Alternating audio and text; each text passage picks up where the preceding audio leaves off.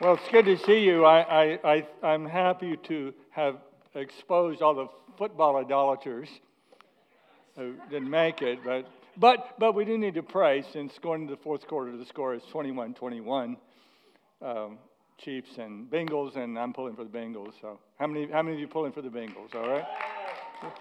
We can't have Patrick Mahomes horning in on our boy Tom Brady. I mean, we just can't be having that, right?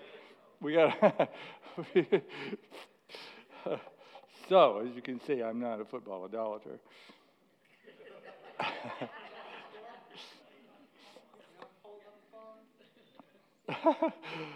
So good to see. I love these times, and this is to do something different, and I'm sure a lot of people are shoveling somebody out and all that kind of stuff. So we pray for them. And my snowblower decided not to work, so.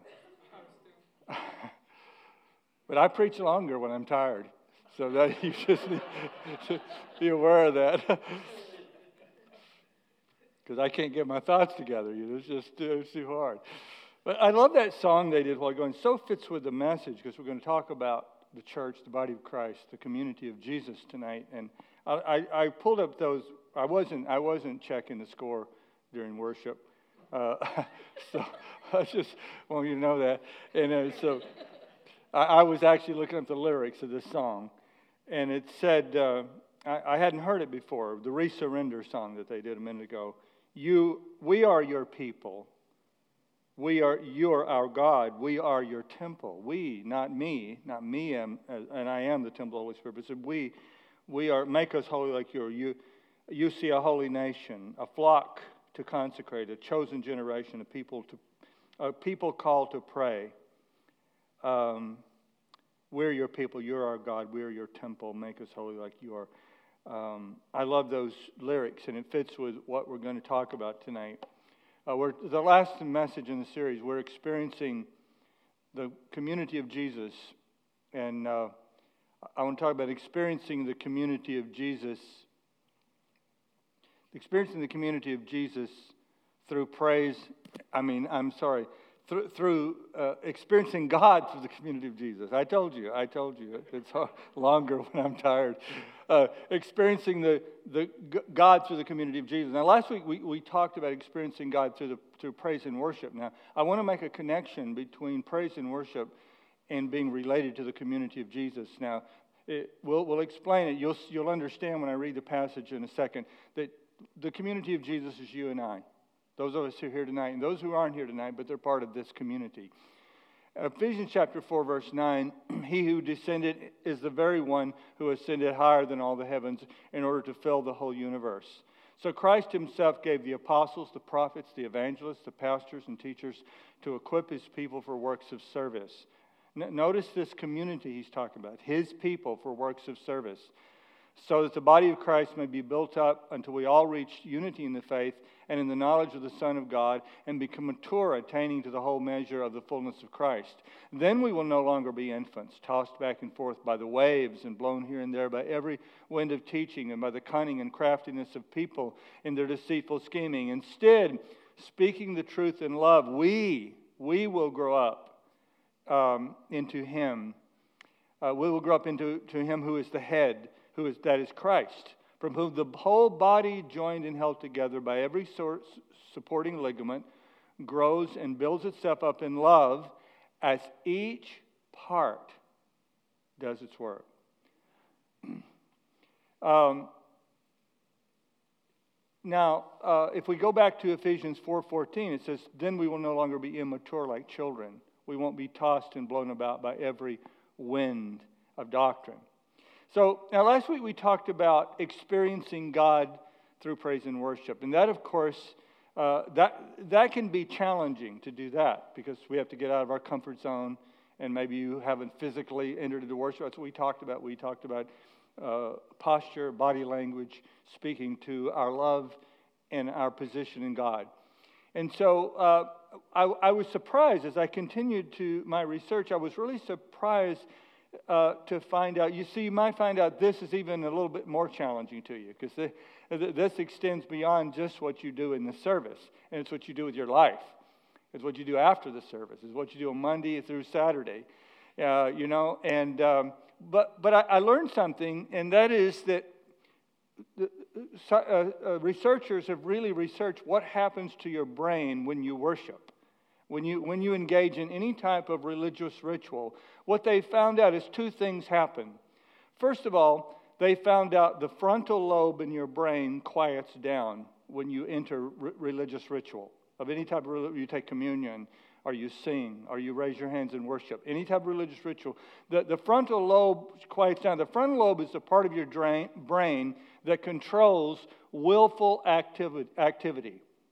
For instance, if someone says something really annoying to you, and a signal will hit your amygdala, which is at the base of your brain, which is where emotion is registered. So a signal of annoyance hits your amygdala, and your frontal lobe immediately thinks of a willful activity, like punch them out. And so when that part of your brain, but then you'll have a second thought, you do this all the time. You have a second thought. If I do that, I might go to jail. Free room and board. Well, there's a huge problem, though, with the loss of income. They don't pay well in there. So you have that second thought. See, another part of your brain says, hold on, wait a minute, maybe I should not punch them because it will create a big fight, and maybe they're bigger than me, so we'll lose the fight. So your reason takes over. So the frontal lobes, it's a part of you that's self-conscious. So it quiets down your self-consciousness. And you move. This is really good. You move from being in the posture of making something happen to something happening to you. That's what happens when you worship. You move from thinking about what you should do and what you should do about problems in life, about situations in life. You move from that to and it happens to you biologically when you worship. Isn't that amazing?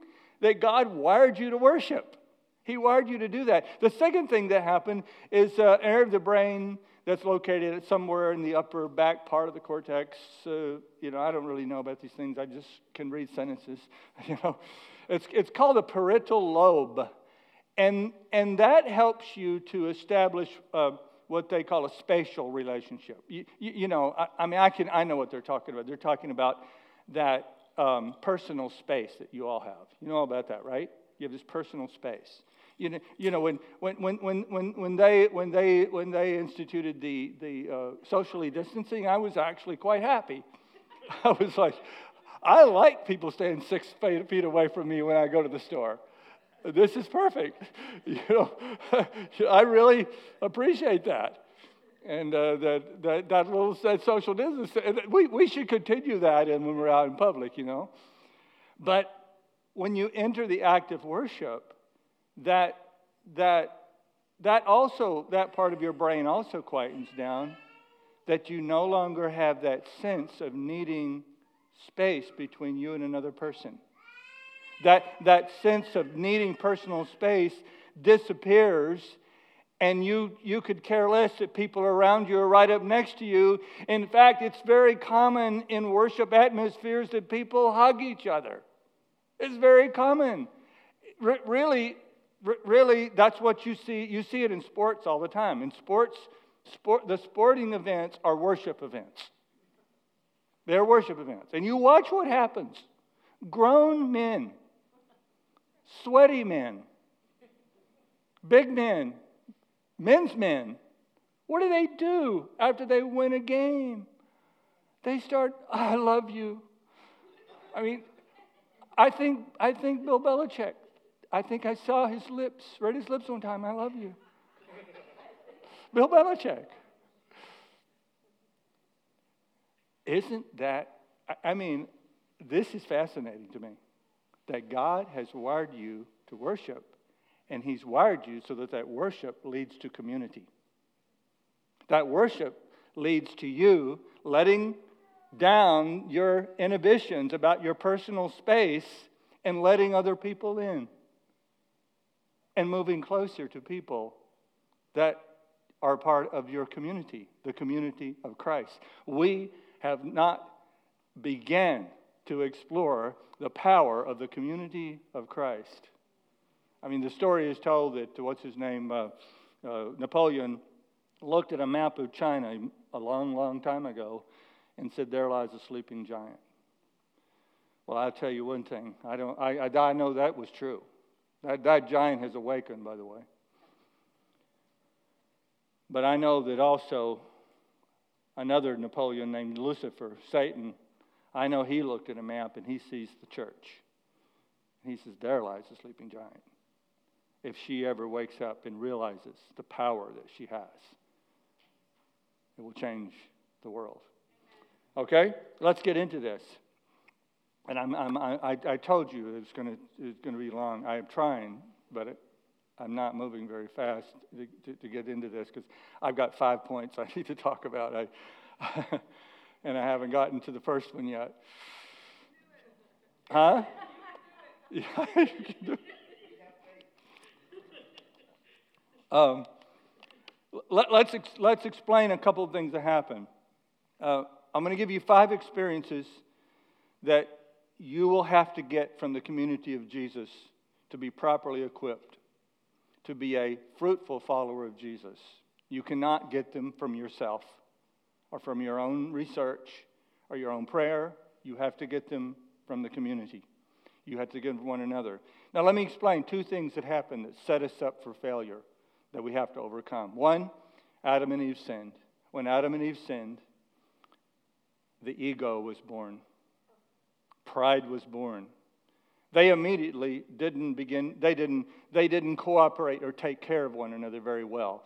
The best they could do for one another is make fig leaves for clothes. Now, that's pretty pathetic, isn't it?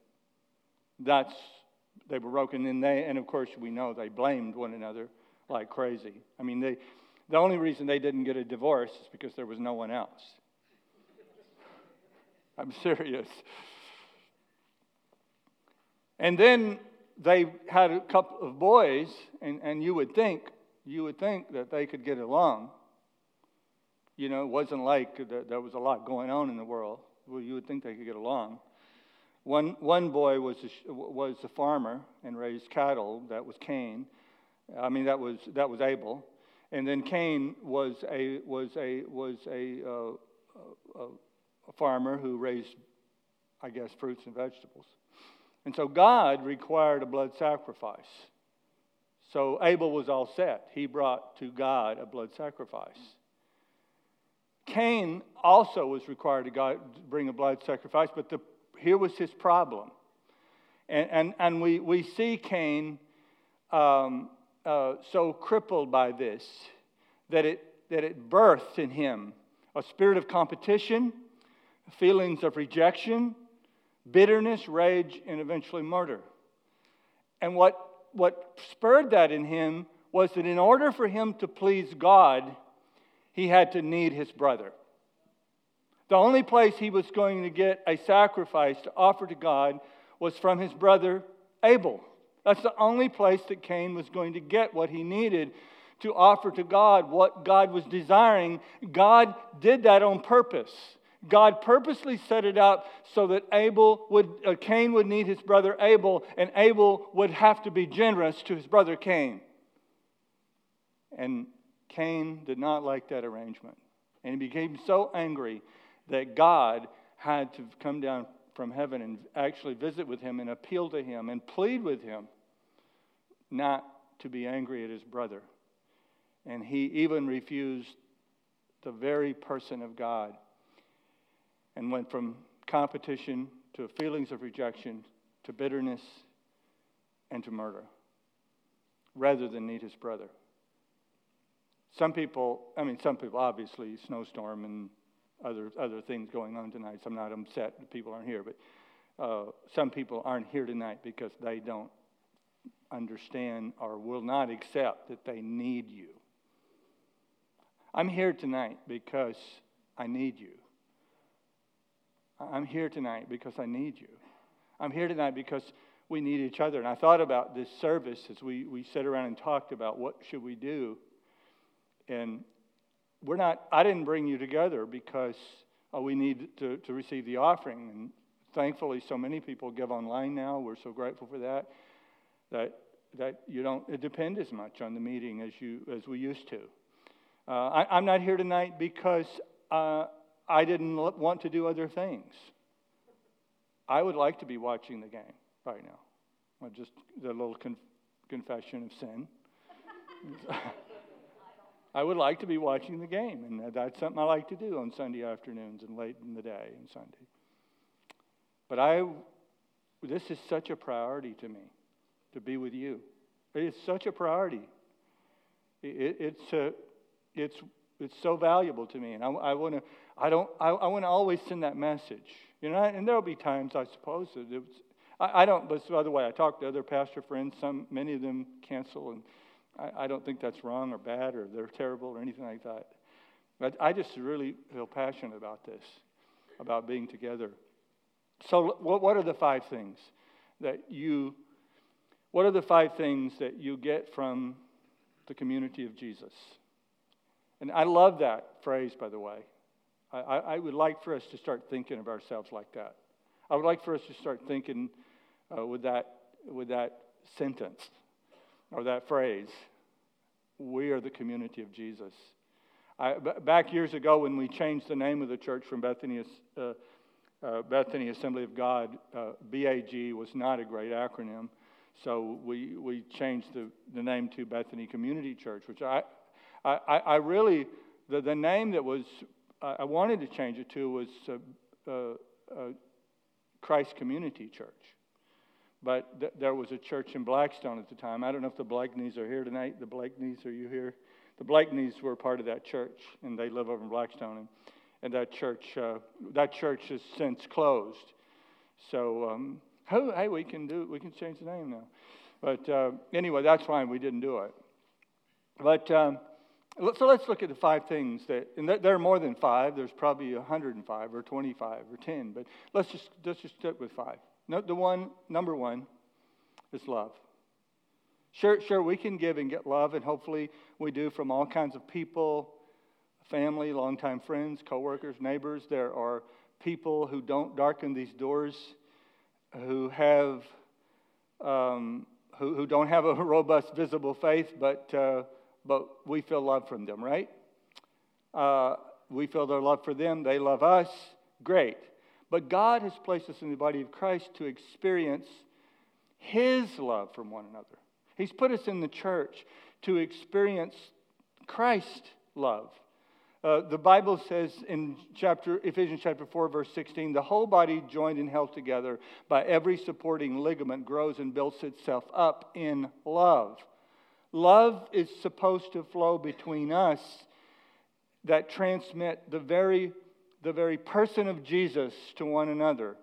He said in 1 John 4:7, dear friends, let us continue to love one another. This is very, very significant. Love one another.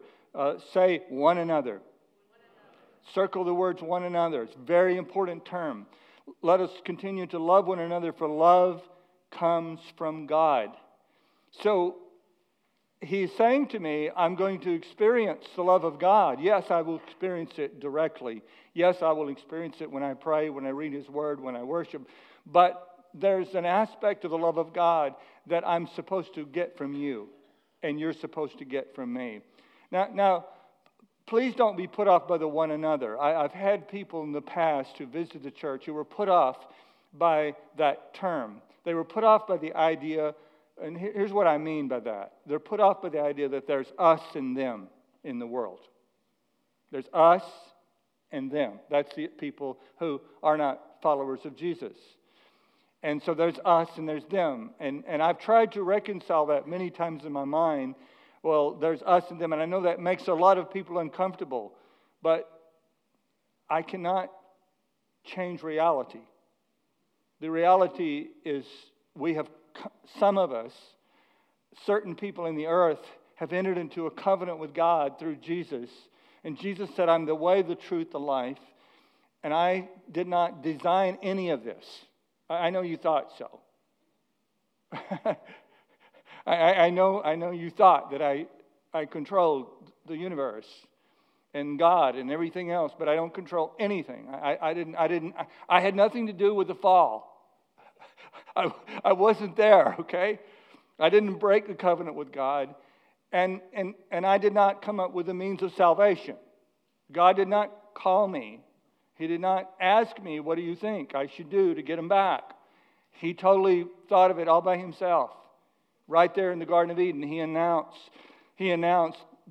that the serpent would afflict his heel, but he would bruise his head, implying the fact that Christ would be crucified, but he would be raised again, and he would defeat it. And he said, the Bible, 1 Corinthians 17, that we are new creatures in Christ Jesus. So he created a new creation. He created a people. He created a people. He always had a people. So I did not come up with this idea, but it's God's idea, and I cannot refute it. So there's them and us. I understand that's a problem for some people. But to have a community of people who are being taught to love you, here's what God wants. He wants a community of people who are being taught to love you intentionally, intuitively, with the love of the Lord. Something you should treasure. You should treasure that I'm in a room where if the people in this room are obedient, and I'm not suggesting we're all always obedient to God, but if the people in this room are obedient to God, they will love you unconditionally. They will love you no matter what happens and no matter what you do. They will love you, and they will love you. They will love you with the view of helping you be your best self. Not just merely love you like maybe people love you who just love you, but people who love you with an intent to help you be your best self. Now that is an incredible part of love. That's an incredible kind of love. And so, see, love is not something you have, it's something you do. Love is an action. You don't have people in church, and you don't just have people come into church and you decide if you like them. And then if you like them, you might actually start to love them. Now that's how worldly love works. Worldly love works. You walk into a place, a social event place, and you run into somebody and you talk to them. And how many times have I heard people say this? They met this guy. They just met him. He's a nice guy. And how many times you see them 6 months later? Yeah. Right? How do you know he's a nice guy? Because he smiles a lot? Knowing if someone's a nice guy or a nice lady requires relationship. And so worldly love, you go, if 6 months later you find out they're not a nice guy at all. They rip everybody off. They're flirting with my spouse. They're doing this. They're doing that. And you go, But in the community of Christ, in the community of Jesus, there's nothing you should ever be able to do to stop me from loving you. Because I didn't go from like to love. I go from love to like. I love you. So I'm going to figure out how to like you. It may take a long time, but I'm going to figure out. And I hope you will do the same for me. That it may take 20 years, but you figure out how to like me. Do you get it, folks? That's what the gospel is. God is patient. Here's the description of God in 1 Corinthians 13. God is patient, kind, not jealous, does not brag, is not prideful, is not rude, is not selfish, is not easily angered, does not keep a list of mistakes, does not enjoy evil, protects, hopes, perseveres, because God is love. What is crystal clear in Scripture is that God calls me to do that for everyone But he calls me to start by establishing that as the standard in the church. This means that I will fully experience the love of God in the community of love called the community of Jesus. The local church is the laboratory. You said, don't we supposed to love all over the place? Yes, absolutely. But the local church is the laboratory for all other loving in our life. It's the laboratory. The scripture says you can't even say you love God whom you haven't seen if you don't love your brother that you have seen. So love, number one. You should look to the community of Jesus to give and get love. Secondly, healing and forgiveness. James 5:15 and 16 says, is any among you suffering? Let him pray. Is any among you cheerful? Let him sing praise. Is any among you sick? Let him call for the elders of the church and let them pray over him, anointing him with oil in the name of the Lord. And the prayer of faith will save the sick, and the Lord will raise him up. And if he has committed sins, he will be forgiven. Therefore, confess your sins to one another and pray for one another that you may be healed. The prayer of a righteous person has great power as it is working. Now, unfortunately, this scripture does not mean that everyone we pray for will be miraculously healed. As you know, we have a loss in our family this week. Jay's mother-in-law and Pastor Jay's mother-in-law and Marilyn's mom. And we're mourning that loss. We certainly pray that she would be healed. So a lot of people have read the scripture, New Testament, and they believe that everyone's going to be healed. But that's not biblical. If that was true, a lot of people in the book of Acts and the New Testament were not in line with God's will because they did not all get healed. Stephen didn't get raised from the dead after he was stoned to death. They did not all get healed, and Paul would not have told Timothy, to take some medicinal wine for his stomach ailments if this was a magic thing that everybody gets healed. But nevertheless, you are promised the affirmation of the body of Christ, praying for your physical healing first of all, and God does still heal the sick. So that's first of all, it's physical healing. Secondly of all, there's probably what I would say a greater type of healing that is talked about here. Verse 15 deals with the most important kind of healing that saints of God give to one another, and that is the healing of the heart, the mind, and the soul. The heart, the mind, the emotions, right? When we confess our sins to one another, just because you left the Roman Catholic Church doesn't mean you should stop going to confession. You now have a much larger confessional. This whole room is a confessional now. You have now a much larger confessional available to you, more available and more relational. Probably more relatable, right? And I'm not criticizing at all the Roman Catholic version of confession. In another message to my younger self, I would say to my younger self, I should have been more forthcoming with other brothers and sisters about times of struggle with sin in my own life. I got through some things, but I did it the hard way. And God designed the people in this room to hear your confession of sin and to help you through it. And if you want to get through it quicker, don't hide anything. Now, you don't tell everybody. I understand that. I'm not saying stand up and, we used to have Wednesday night testimony service that were often Wednesday night confessional services. People would get up and often share things they should have told a Christian friend privately. And they would tell everyone. But don't do that, okay? You're not going to do that anyway. I'm not worried. I'm more concerned that you practice the confessional that's available to you. don't let your ego and your fear, because God has wired your brothers and sisters to love you and forgive you. It's one of the most natural Christian instincts. I think it's a natural instinct that God has put in humans. There's just a natural instinct to want to forgive. Now, everybody doesn't forgive. I understand that. Some of you are looking at me like, somebody won't forgive me. Yeah, sure, I understand that. But there is somebody in this room who will forgive you and who will love you. And I don't believe you will complete the circle of forgiveness without human-to-human redemption transmission.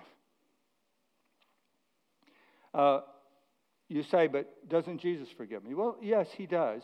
But that's an interesting question, because Scripture certainly makes a point of saying, if we confess our sins, he's faithful to forgive our sins.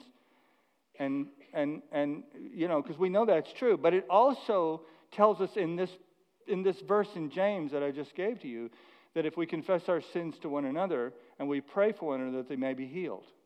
Now, that's very interesting to me. I thought about that a lot this week. I thought, okay, now, I know that we can confess our sins with just us and the Lord. And so, and I think most of the time that's fine. Most of the times, it's fine. Just ask the Lord to forgive you and move on with your life. But what he points out to us in James, and I think what God is telling us in the book of James is there are sin patterns that make you sick, and they're pathological, and they're addictions. They're addictive, and you're not going to break them by yourself, right? Is that? I believe there are sin patterns, and that's what you have to figure out. Now, I don't think you have to confess every single sin in your life. If you have an outburst of anger, I don't think you necessarily have to call somebody on the phone or go to see somebody and say, I confess it. But when you have chronic rage and anger that you cannot overcome, that you cannot break, and you've gotten... See, there's a place where disobedience and sin can make you emotionally and sociologically sick and unhealthy, and what the tendency when we do that is we start to stuff it and bury it, and don't want to tell anybody, and that's where we need to confess to that's where we need to find Christian brothers and sisters that we can share something in our life that's making us sick. And because he says that if I will do that, I will get healed. I know in our CR program, that's what they constantly discover, that people get healed. I know you guys have a saying, I believe you have a saying, I've heard it from the recovery movement many times, Scott, is you're only as free as your secrets. Absolutely. So where can you get rid of your secrets? With the body of Christ, with other brothers and sisters in Christ. So let's move on. Each of these could be a sermon by itself. Spiritual abilities. Romans 1:11. I want very much to see you again so that I impart to you some spiritual gift to strengthen you, that you may be mutually encouraged by each other's faith, both yours and mine. This little passage has stumped a lot of theologians for a long time. Do I have the authority to take, from the spiritual gift list in 1 Corinthians 12 and Romans 12 and just lay hands on you and give you the gift? I don't think so. I'm okay to leave parts of this a mystery because there's plenty that's obvious. First of all, what's obvious is there are spiritual skills, practices, and abilities that make me a better Christian and a better servant of Christ.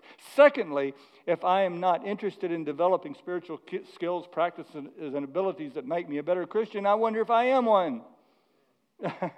No. What do I have that but here's what he's saying.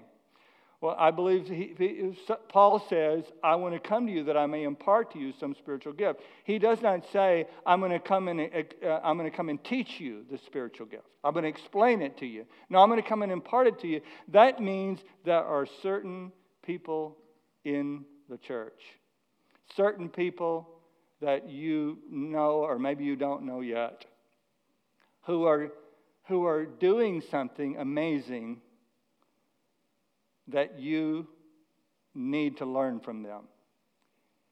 But they can't teach it to you. The only way you're going to get it is if they impart it to you. And the only way they're going to impart it to you is if you hang out with them and you watch them practice it. You know, if you hang out with John Wiersma, you're going to probably learn how to memorize Scripture. Because that's his skill and that's his ability. If John Wiersma hangs out with you, he's going to impart to you a love of Scripture, and he's going to impart to you somewhat of an ability to remember Scripture. Because that's what he does. Sometimes people come in the church, and because I'm up here preaching all the time, they think I'm going to get all my spiritual gifts from the pastor. He's going to impart to me. He's going to be the one that imparts to me every. Well, the problem is I don't have all the gifts. I've only got a couple, and I'm still working on them. So I've only got a couple. So the pastor doesn't have all the gifts, so you can't get all your spiritual gifts from the pastor. You can't get everything that you need from the pastor. You have to get it from one another. Remember what we read in the beginning of this? It says, it talked about every ligament, that's talking about you, every part of the body, that the body grows by every part doing its work. What needs to happen in the church is everybody needs to come alive. And everybody needs to begin to function. Everybody needs to begin to function in ministering to one another. That's what needs to happen. That's what revolutionized the church. When all of you become alive and you begin to minister grace to one another, and you begin to minister healing to one another, and you begin to share spiritual gifts with one another, and you begin to teach one another spiritual skills, and you begin to teach one another how to practice the Christian faith, how to practice love, how to practice forgiveness, how to practice freedom, how to practice a good marriage, how to practice handling your finances, and you begin to teach one another, and you begin to flow with one another, and you begin to relate to one another, and you don't just come to a service and look at the back of one another's head and hear a sermon and wonder, I don't know why I don't grow more. Well, you were never designed to grow like that. You were never designed to grow by just sitting in services, hearing lectures. Right now, you're hearing a lecture. It has its point. It has its utility to hear a lecture because it's giving you information. It's giving you information, but it's not going to produce life-on-life transformation. The only thing that produces transformation is life-on-life. You know, how many of you are in business? You two guys are in business, right? Now, you have a business that straightens out frames of automobiles, right? That's oversimplification, right? You sell equipment, that's right. You sell equipment that straightens out frames. And you think you could send me an email that I would be able to read and be able to do your job in a few days? Absolutely not. How would I ever learn to do your job? That's right. I'd have to come work with you, follow you around, and I know Michael, you're a builder. You could not have a 45-minute conversation with me, and I would be able to do what you do. The only way I do what you do is I follow you around for a couple of years, maybe, and then I might not be able to, but I could get closer, than I am today. And so we've produced this whole system of personality-driven church. The church has become totally personality-driven with these people. You know, a lot of times the guy who's up here, like I am right now, is really the best. The skill they really have is they can talk better than the rest of you. We can talk better. We can, but that doesn't make you skilled at everything just because you can talk about it. You know that they say about college professors is those who can do and those who can't teach. Right. No. If you're going to grow, it's because you got to go from like this, staring up at the pastor. Feed me, pastor, feed me. Teach me. to like this, where you're in one another's space. And you're sharing the wisdom that you have. That brings us to the next thing. Wisdom, instruction, direction, and correction. Every member of Christ's community has something to teach me about God that I don't know yet. That may be from your experience, that may be from your perspective, your research, or your intuition. Almost every day I talk to another believer who shares one of those, I need to write that down, insights. Those knowledge nuggets are pure gold when it comes to peering into the presence of God. Also on a regular basis, coming to the community of Christ shows me I'm wrong about my perceptions of God. Wrong about how I perceive the priorities of God or His personality. Christ's message in all richness must live in our hearts, Colossians 3:16. Listen to what it says. Teach and instruct one another with all wisdom. I'm not diminishing the role of a pastor. I'm not diminishing the role of a Bible teacher. I think it's a very important role. I'm very fulfilled doing it. I'm very happy that God lets me do it every week and other times. I'm very happy about that. But I know that the people who really grow are the people who go from this to this. Romans 12:3 urges us not to think more highly about ourselves than we ought. Then he goes on to say in verse 4 of Romans 12, we have many members, and these members do not all have the same function. And then verse 5 says, we have different gifts. And then verse 7 says, if your gift is teaching, then teach. So how am I going to be taught? I got to find the people that teach, that really teach. Not. It doesn't just say, and that if you read all of Romans 12, it's just not talking about someone who stands up on a platform, but it's talking about every one of us. Finally, encouragement and affirmation. The Lord knew that life was going to be very difficult and very draining for us. You know, the Lord knew that 2020 was going to happen. He knew it. You know, if you read the scripture with an open mind, you see that difficulties and even suffering is predicted. And I don't like it, and I try to pray it away just like you do. I'm not pretending I don't.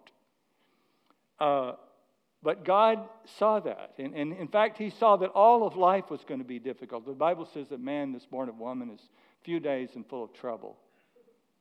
God saw that life was going to be very difficult, very draining. So He created filling stations. And those filling stations are called the community of Jesus. Some of you remember when they used to call them service stations. And that better describes the community of Jesus, what the community of Jesus should be.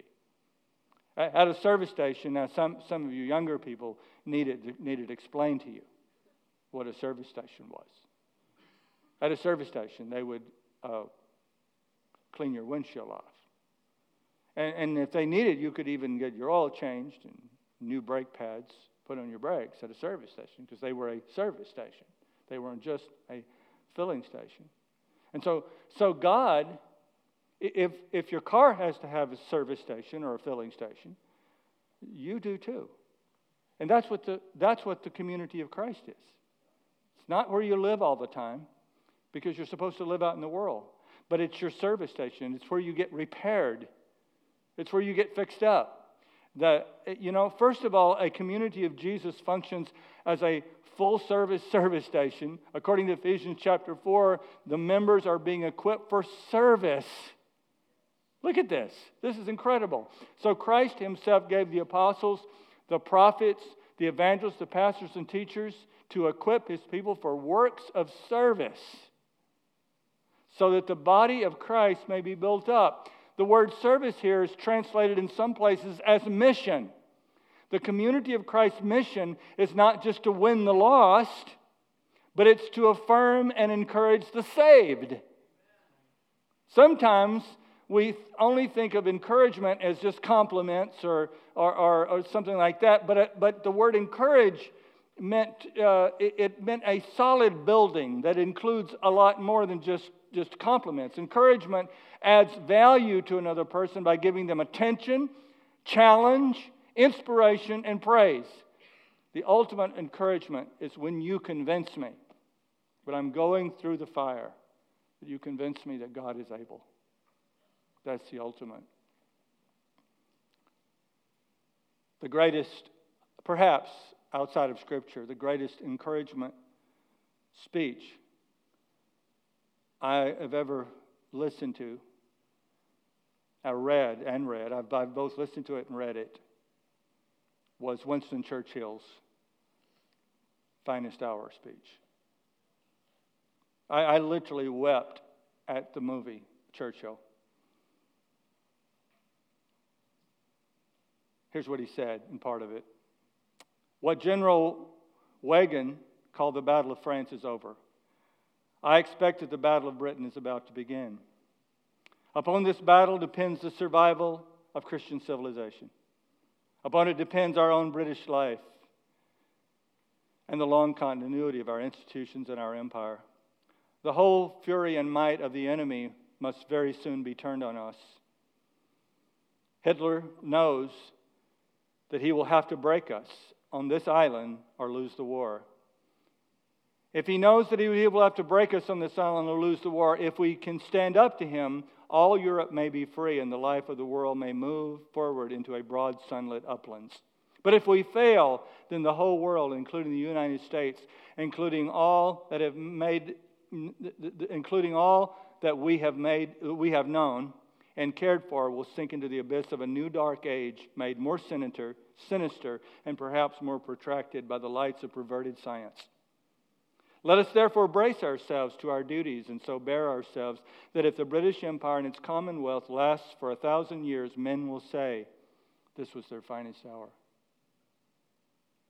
That's encouragement. That's what I get when I hang out with you. Not just when I come to church. I should get it there too, but when I hang out with you.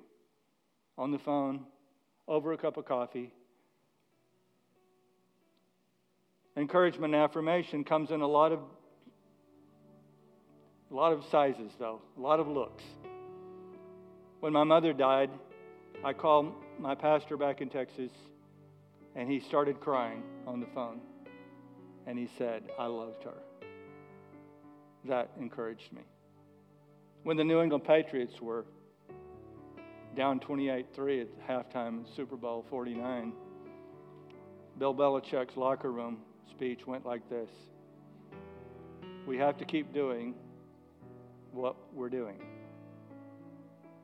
Play like we know how to play and not think about what happened.